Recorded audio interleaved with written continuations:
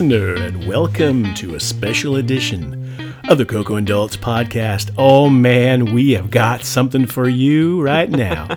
We're real people doing real reviews, including Disney Plus, Netflix, and in this case, HBO Max, as in maximum time sitting in the couch. Don't forget Amazon Prime Video. And that one too. And don't forget that you're not Coco. And I'm not Daltz. Oh no, wait a minute. I thought that might trip you up. It totally tripped me up. Sorry about that. Yeah, all right. So, not Daltz. What are we talking about in this particular expanded, fantastic, amazing edition of the podcast? So speaking of maximum time on the couch, today on the podcast, we're reviewing Zack Snyder's Justice League. Holy cow, are we?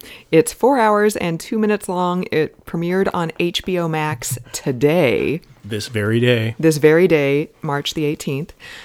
You might be asking yourself, if you're not too familiar, well, okay, let me back up. I'm going to give you a little bit of background, first of all. So there are two, if you're not familiar with superhero movies, there are currently two big superhero franchises in cinema. There's the Marvel Cinematic Universe, which has superheroes like Captain America, Black Panther, Iron Man, and Thor. Mm-hmm. And then there's the DC Extended Universe, which has Superman, Batman, and Wonder Woman. I have a question. Yes. Which universe is Cookie Monster in? He's in the Sesame Street universe? Avon, Connecticut universe, because he lives in my house with me because I'm looking at him right now. Blue and furry. Yeah. Sorry, go ahead. So, the MCU, as you might be aware, has the Avengers, where all the superheroes come together to fight a common foe. The DCEU has Justice League. The original Justice League movie was released in 2017. It was directed by a man named Zack Snyder. He had previously directed DCEU movies, including Man of Steel and Batman v Superman. He also directed the movie 300 about 15 years ago with Gerard Butler. You might have seen that. Mm-hmm. I didn't, but I know in 2016, 2017, when they had finished principal photography and were in post-production, his daughter killed herself. And he had been having a lot of creative differences with the studio anyways, so he chose to walk away from the project. Warner Brothers, which is the studio that makes the DCEU movies, wanted the Avengers. They wanted something 2 hours max runtime. They wanted funny. So they brought in Joss Whedon, who wrote The Avengers and Avengers Age of Ultron. You might also know him from the TV series Buffy the Vampire Slayer, Firefly, and Angel. What better guy to bring in to write an Avengers movie than the guy who wrote the Avengers movie? Exactly. But the problem is he redid the movie pretty much entirely. Only about 20% of the footage that Zack Snyder originally shot ended up in the theatrical release. Joss Whedon turned in 80 new pages of script. He pretty much reshot 80% of the movie. He was also accused by at least one major actor of grossly unprofessional and abusive conduct on set. Wow. The theatrical release, which came out in November of 2017, was savaged by critics. Fans hated it. According to fuzzy studio math, it actually lost money. And pretty much immediately after the release, the online fan campaign started to bring Zack Snyder back to release a director's cut. And just about this time last year, Warner Brothers agreed to pony up $70 million additional dollars for Zack Snyder to finish his cut of Justice League. Now, that was only for special effects. Zack Snyder did not take a salary to finish this off. Because he already got paid for the first one, He already got right? paid for the first one, Yeah. right. So what came out today is the 4 hour and 2 minute version of the movie that Zack Snyder would have released if he had not basically walked away from the project like 4 years ago. The plot, bare bones, in the theatrical release, and the Snyder Cut, which is what it's called on social media, is basically the exact same. There's an evil guy named Steppenwolf, which I didn't know was a comic character. I thought it was the Born to Be Wild band from the 60s. I was expecting a magic carpet ride or something like that. Right, totally. So there's a guy named Steppenwolf. He wants to control the earth. There are these 3 things called mother boxes that if you unite them, it will turn the earth into a hellscape. It's basically like Thanos and the Infinity Stones in Avengers Infinity War and Endgame, if you've seen that. Almost exactly the same. Yeah, I mean, it's a comic book movie. So it's the same. Yeah, so that's the basic plot of both movies, but in the Snyder Cut, it's divided up into 6 parts and an epilogue, whereas in the theatrical version, it was just 2 straight hours of basic movie, like you would expect. So in order to prepare for this, listener, I had not seen the Justice League from 2017. And neither had I. And so we sat down and watched it for you, listener, as homework. We did. So in the last, we skipped a day, but let's put them together for the sake of argument. In the last 2 days, we watched 6 hours of Justice League for you. And you know what? It's the exact same movie. We watched the same movie twice, only the second time it was twice as long as the first version. So why don't you tell listener what you thought of the Snyder Cut then? I think listener could read between the lines on my voice tone there. So the first one was just abysmal. It was not enjoyable at all. It was laughable. Like I was laughing at parts that I shouldn't have been laughing at. I just have a hard time with Ben Affleck as Batman. I've always had a hard time with him as Batman. I think Ben Affleck had a hard time with Ben Affleck as Batman because pretty much the second he got cast, he tried really hard to get out of that casting, and he seemed really embarrassed. He's just not. It's about 10 years too late for Ben Affleck to be Batman. He should have been Batman when he was in better shape, when he was younger. And I don't really have, whether it should be Christian Bale or it should be Michael Keaton or whoever it is. I mean, Batman is typically not a factor in the movies that he's in. It's usually Jack Nicholson or it's Heath Ledger or it's whoever he's going up against. It's Jim Carrey. It's Danny DeVito, like going way back. You know what I mean? Danny DeVito. Remember Whoa, yeah. Arnold Schwarzenegger? Yeah. Remember all those aliens or those enemies that he fought, and they were all the craziest actors. It was hilarious. But I digress. So I'm having a hard time with him being Batman number one, and then the rest of the crew, they're not really all that great of actors. Gal Gadot, she looks really good. She's stunningly beautiful. And she's in really good shape, but man, oh man, just not very good acting. So there's not a lot of good acting. So here's the thing, listener, as you well know, that I'm not a superhero movie. Coco is. No. And yet, when we watch the movies that are put out by Marvel and we watch the DCU movies, like it's like night and day. Like when we watched Wonder Woman, and then we had previously watched Captain Marvel. Like those two movies are night and day in difference in quality. And I think it has to do with the acting because the stories are very similar. Mm-hmm. It's a bad guy, who's immortal or has some sort of amazing, awesome superpower that nobody can, fight against except the superheroes.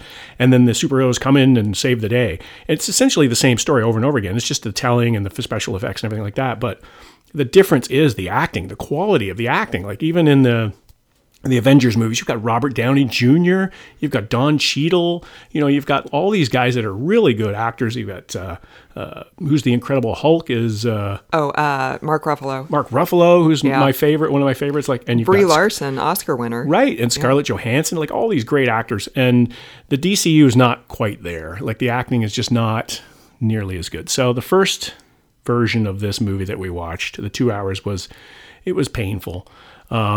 But the second version was kick-ass for a DCU movie. Like it actually was impressive. Now, wow, I didn't think that was the direction you were going in. But wait. Caveat. Okay. So it's like damning with faint praise. It's like it was pretty good for a DCU movie, but it was still a 4 hour long movie. I mean, it was just the amount of times that I wanted to leave the room. Like if we weren't being paid big bucks to watch that movie, right? I would have walked out because it was just it was laughable in other places. The special effects were fairly good, but there was a lot of equivalents to seeing the strings and things like that. Like it was kind of cheap compared to the MCU movies. Look at you throwing down MCU. Well, I keep good company. That's why. And the acting was the same. The dialogue was equally cheesy as it was in the first one. It didn't really improve with age. I just think that why make this movie? I don't know why this movie was made. So you make every filmmaker wants to make a 4 hour movie. Right. And so this is essentially Zack Snyder getting the wish of every director and filmmaker to get a 4 hour movie made. The internet saved him and gave him his opportunity. And he made the most of it. It's a much better movie, but it's still a 4 hour movie. It's longer than The Irishman. I mean, we sat through The Irishman and we were almost dying. I have a confession. This did not feel as long as The Irishman to me. Oh, it felt twice as long as The Irishman. Anyway, so Wow. I've talked a lot, Coco, damning it with faint praise. But what did you think? You're the aficionado here in this territory. What was your version of this? Well, before I launch into my review, I would like to add something that I forgot to add when I was talking about the difference between the theatrical release and the Snyder Cut.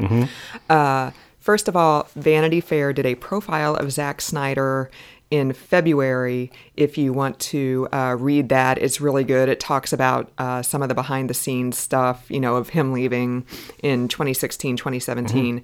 And then a week ago, it was last week, it was last Friday, the website Pajiba, that's Pajiba, they did an explainer of, what happened when Zack Snyder left and Joss Whedon came on board, but also kind of, this is going to be the difference between like the two versions and like a lot of stuff like, wait a minute, who's Darkseid? Basically explaining it for people who don't know anything about the comics, what this is all about. So I highly recommend, if you want more information, if you don't know anything about this, to read those two things. I retweeted them on my Twitter account, but I'm sure you could also go to the Vanity Fair and Pajiba websites and Twitter accounts and find those as well.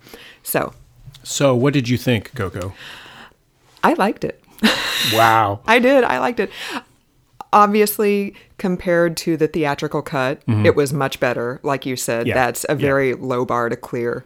To me, it felt like, and you're going to just give me so much crap for this for the rest of tonight, but it felt like it was made with love. For me, it did. This felt like a director's labor of love, and like especially at the end when it flashed up for Autumn, like that's Zack Snyder's daughter who killed herself. So I can, to me, you mean all that death and destruction was for love? Well, no, I just mean like in some of the musical choices, because there was like a lot of like kind of like choral music, and all the musical choices were really good actually. Like there were a lot of like guitars and stuff, but. Which weren't in the theatrical mix, right? Like, right. Yeah, I don't remember. I don't remember any of those songs being in there. Yeah. So for me, this just felt more kind of like elegiac than the theatrical cut did. Which obviously it's going to, because if they specifically brought Joss Whedon in to be snappy and quippy, and that's not going to be elegiac. But we looked at each other maybe about 2/3 of the way through the movie, halfway through the Snyder Cut, and we were like, all the lines that we've laughed at today are the same lines that we laughed at the other day when we watched the other version. So those are all Zack Snyder lines, not Joss Whedon lines. So I just want to say that, Warner Brothers, that I think you made a bad call there.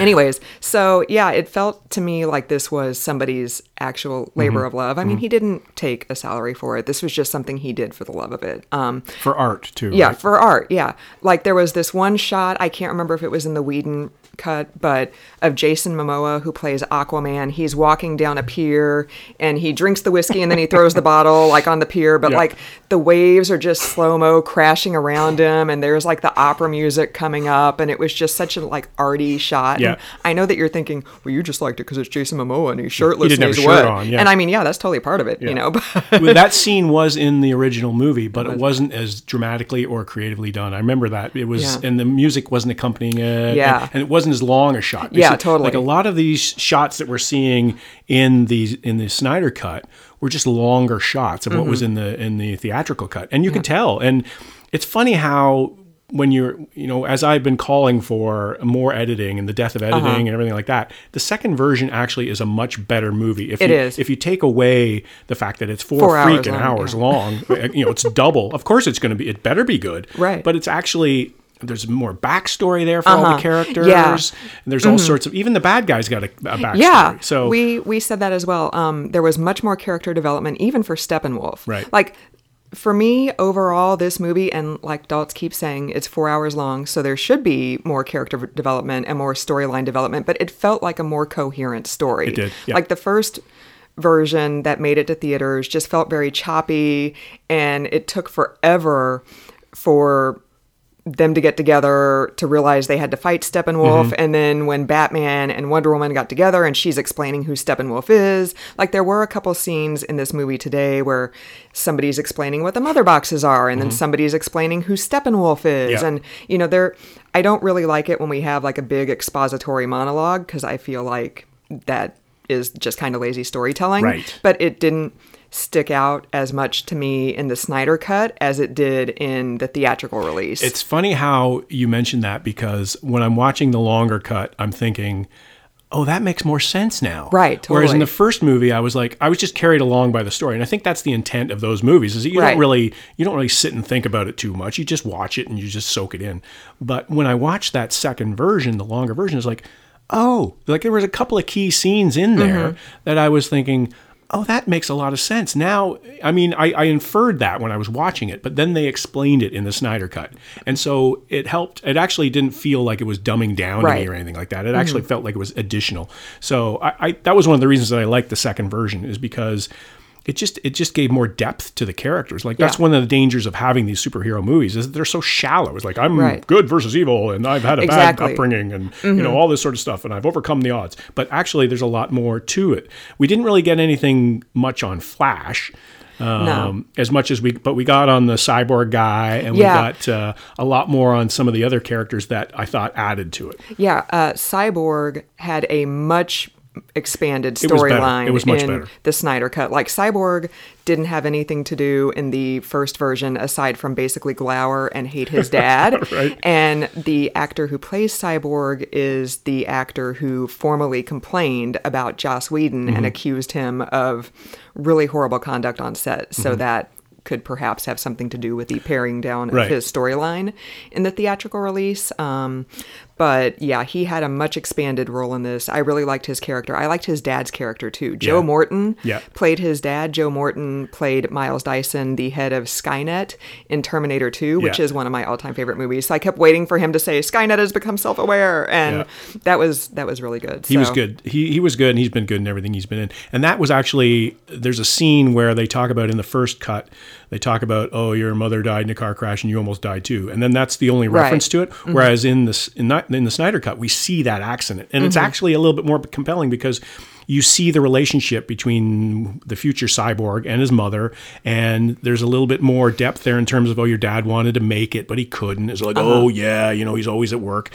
And so there was a lot more there, just a little bit, even like that might have been a 4-minute long scene or a 5-minute long scene in the car and everything like that. But it was actually quite additional to the character and added more depth to that character. Like, I had, in the first version, I was like, oh yeah, he's a robot guy, and he was used to be a real human being, but now he's not. And he's tormented about the shape that he's in and all that sort of stuff. But whereas in the second version, there was a lot more emotion attached to that character. So it was very well done. But again, like, if you got a chance to do your movie over again, and you were, you were enabled to do it twice as long, it's got to be better. I mean, it's got to be better. And you got the big money behind it to do it over again. Yeah, you're given $70 million. Right. And you said that you thought sometimes the effects were janky. They were really only 2 or 3 times when I was like, oh, that was definitely green screen. And all the rest of the time, I thought the effects were really good. Oh, okay. So, well, you're more of an expert on that stuff than I am. But I'm plus, I have friends who are in the industry, so I like to say that when they're not involved in the movie. Didn't your friend work on Blade Runner 2049? Am I? Maybe. I can't reveal these secrets. Well, speaking of effects, the 4:3 aspect ratio did not bother me at all. Oh yeah, I was going to bring that up actually. I'm glad you mentioned that. That was I was disappointed when I saw that graphic at the beginning of the movie. It said 4:3 because of whatever. They're going to release it in IMAX at some point. Yeah, and I was like, that's a ripoff. I want to see it on my full TV. And then eventually I didn't. I just forgot about it. Yeah, that didn't bother me at all. Maybe that's because I've been watching reruns of WKRP on my laptop for the last 2 weeks. Where the top and the bottom are cut off instead of the sides. So because it's in standard from like 1977. Exactly. It's like, I didn't even notice it. Where's Les Nessman when you need him? Right. Somebody uploaded it to YouTube. Yeah. So yeah, I enjoyed all of it. I thought the character development was much better. However, having said that, I mean, it's still a comic book movie. It's still... There's a bad guy who wants to do bad things. The heroes are going to save the world. The end, there's always like a big battle. There's always explosions and special effects. So you know what you're going to get with a comic book movie. It's formulaic in a sense. I think it probably could have been I think I could have lived with it if it had been 2.5, 3 hours long. Like, I think there were just too many scenes, especially toward the end, where all the superheroes are standing looking into the sun, and and the camera is behind them, and they're thinking about the future and all this. We get it, and all those hero shots where they're standing in a row and we can see their silhouettes, and like, I get why they do them, but man, oh man, like, just can we make a superhero movie that's a little bit different, that's not formulaic? So I think if they'd have pared it down a little bit, it could have been good. But again, the greater building of the characters to me was very beneficial to this movie. And I have a question. So, listener doesn't know this, but I was born without the religion gene. So even though my mom dragged me to church when I was a small child, I did not retain any of it. However, there is a lot of religious imagery in this movie. For instance, when they bring, spoiler alert, Superman back to life. What? They put him in water, so it's like he's being baptized and reborn. And then when he joins the rest of the Justice League in Chernobyl, but it's not called Chernobyl, it's called Bizarnoff, which... Because of course it is. Because of course it is. And I think they were on some Smirnoff right, totally. when they wrote that. So he shoots straight up in the sky, and his back is to us, and he's facing the sun, and he's in, like, he's got his arms straight out at his shoulders, right. And he's in a very, like, Christ-like position. And is Superman supposed to be Jesus? Like, was that... So aren't all superheroes at some point supposed to be saviors? I mean, savior complex. I must have less of a religion gene than you, because you mentioned it at one point during the movie, and I was like, oh yeah. Like, and then now with the baptism, that makes a lot of sense. I was waiting for that. I picked up on the baptism in the Whedon cut, but then he didn't do the Christ thing. Like, when he came back to life, and there was that big battle in, like, the town green, and he, like, elevated up off the off the ground, but he wasn't holding his arms out. And then there wasn't that scene like there was in the Snyder cut where he's in front of the sun with his arms out. So I was like, okay, well, it's still a baptism, but I'm not really picking up on any other obvious religious imagery. But then today I was just like, that's a phone book to the face right there. So, he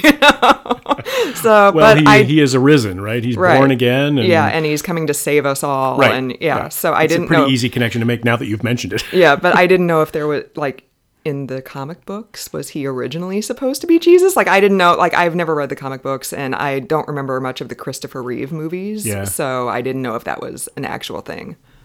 Yeah, I didn't really read into that until you pointed it out, Coco. So this is why we hang out together. Wow. I might have been nodding off at that point. I have to admit, there was a time there in hour 3 when I was like, my chin was hitting my chest a little bit. Wow. And we did actually stop this movie a couple times, like once so I could eat, once so I could take the dog out, and then once the vet called because it turns out the dog has asthma. So we did actually stop the movie like 3 times. Yeah.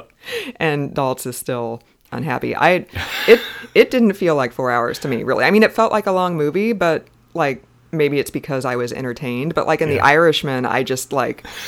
Somebody like Scorsese needed to put a phone book in my face because like I was dying in The Irishman, whereas this, like, I was entertained. So it was long, but I wasn't dying. I remember we were going through all of this, and we stopped it at the first stop we made was an hour into the movie, and we stopped it and we had a pee break or whatever it was, and then we looked and there was still 3 hours left in the movie, and I was like, you gotta be kidding. So we've watched an hour of the movie and there's still The Irishman left, a whole Irishman of this movie.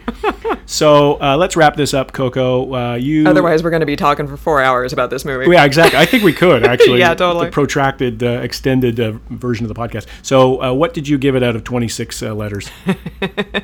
So I would actually give it like a B+.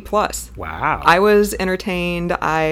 Everything that I've already said, I enjoyed about it. I think Warner Brothers made the exact right call, giving Zack Snyder the money to do this the way he wanted to do it, the way it should have been done in the first place. And I will say I also really enjoy conflicted superheroes, which, Marvel has some of too, obviously. But I, like you said, enjoy not everything black and white, good versus evil.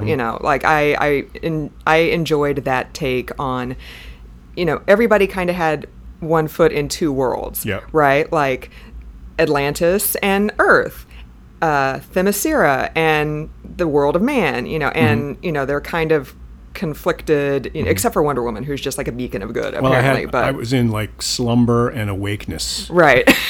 Those are my two lands. Right. So I like that they're conflicted and, kind of unhappy about it, but they overcome that for their better angels. So what about you? There we go with the religious imagery again with the better angels. I would say that I'd give it probably a 5 out of 10 because it was entertaining enough. But man, my bum is numb. Like I don't want to watch whatever we do tonight. It's not watching TV. I can tell you that. Dalton's going to go do some calisthenics. Yeah, I gotta walk around the yard. Yeah, totally. Take a deep breath of fresh air. Well, make sure if you take the dog out, like you give him his inhaler when you come back in. Poor boy. Yeah. Oh, so let's wrap it up now that we're on to the medical update of our canine. So for another edition of the podcast, I'm not Coco. And I'm not Dalton.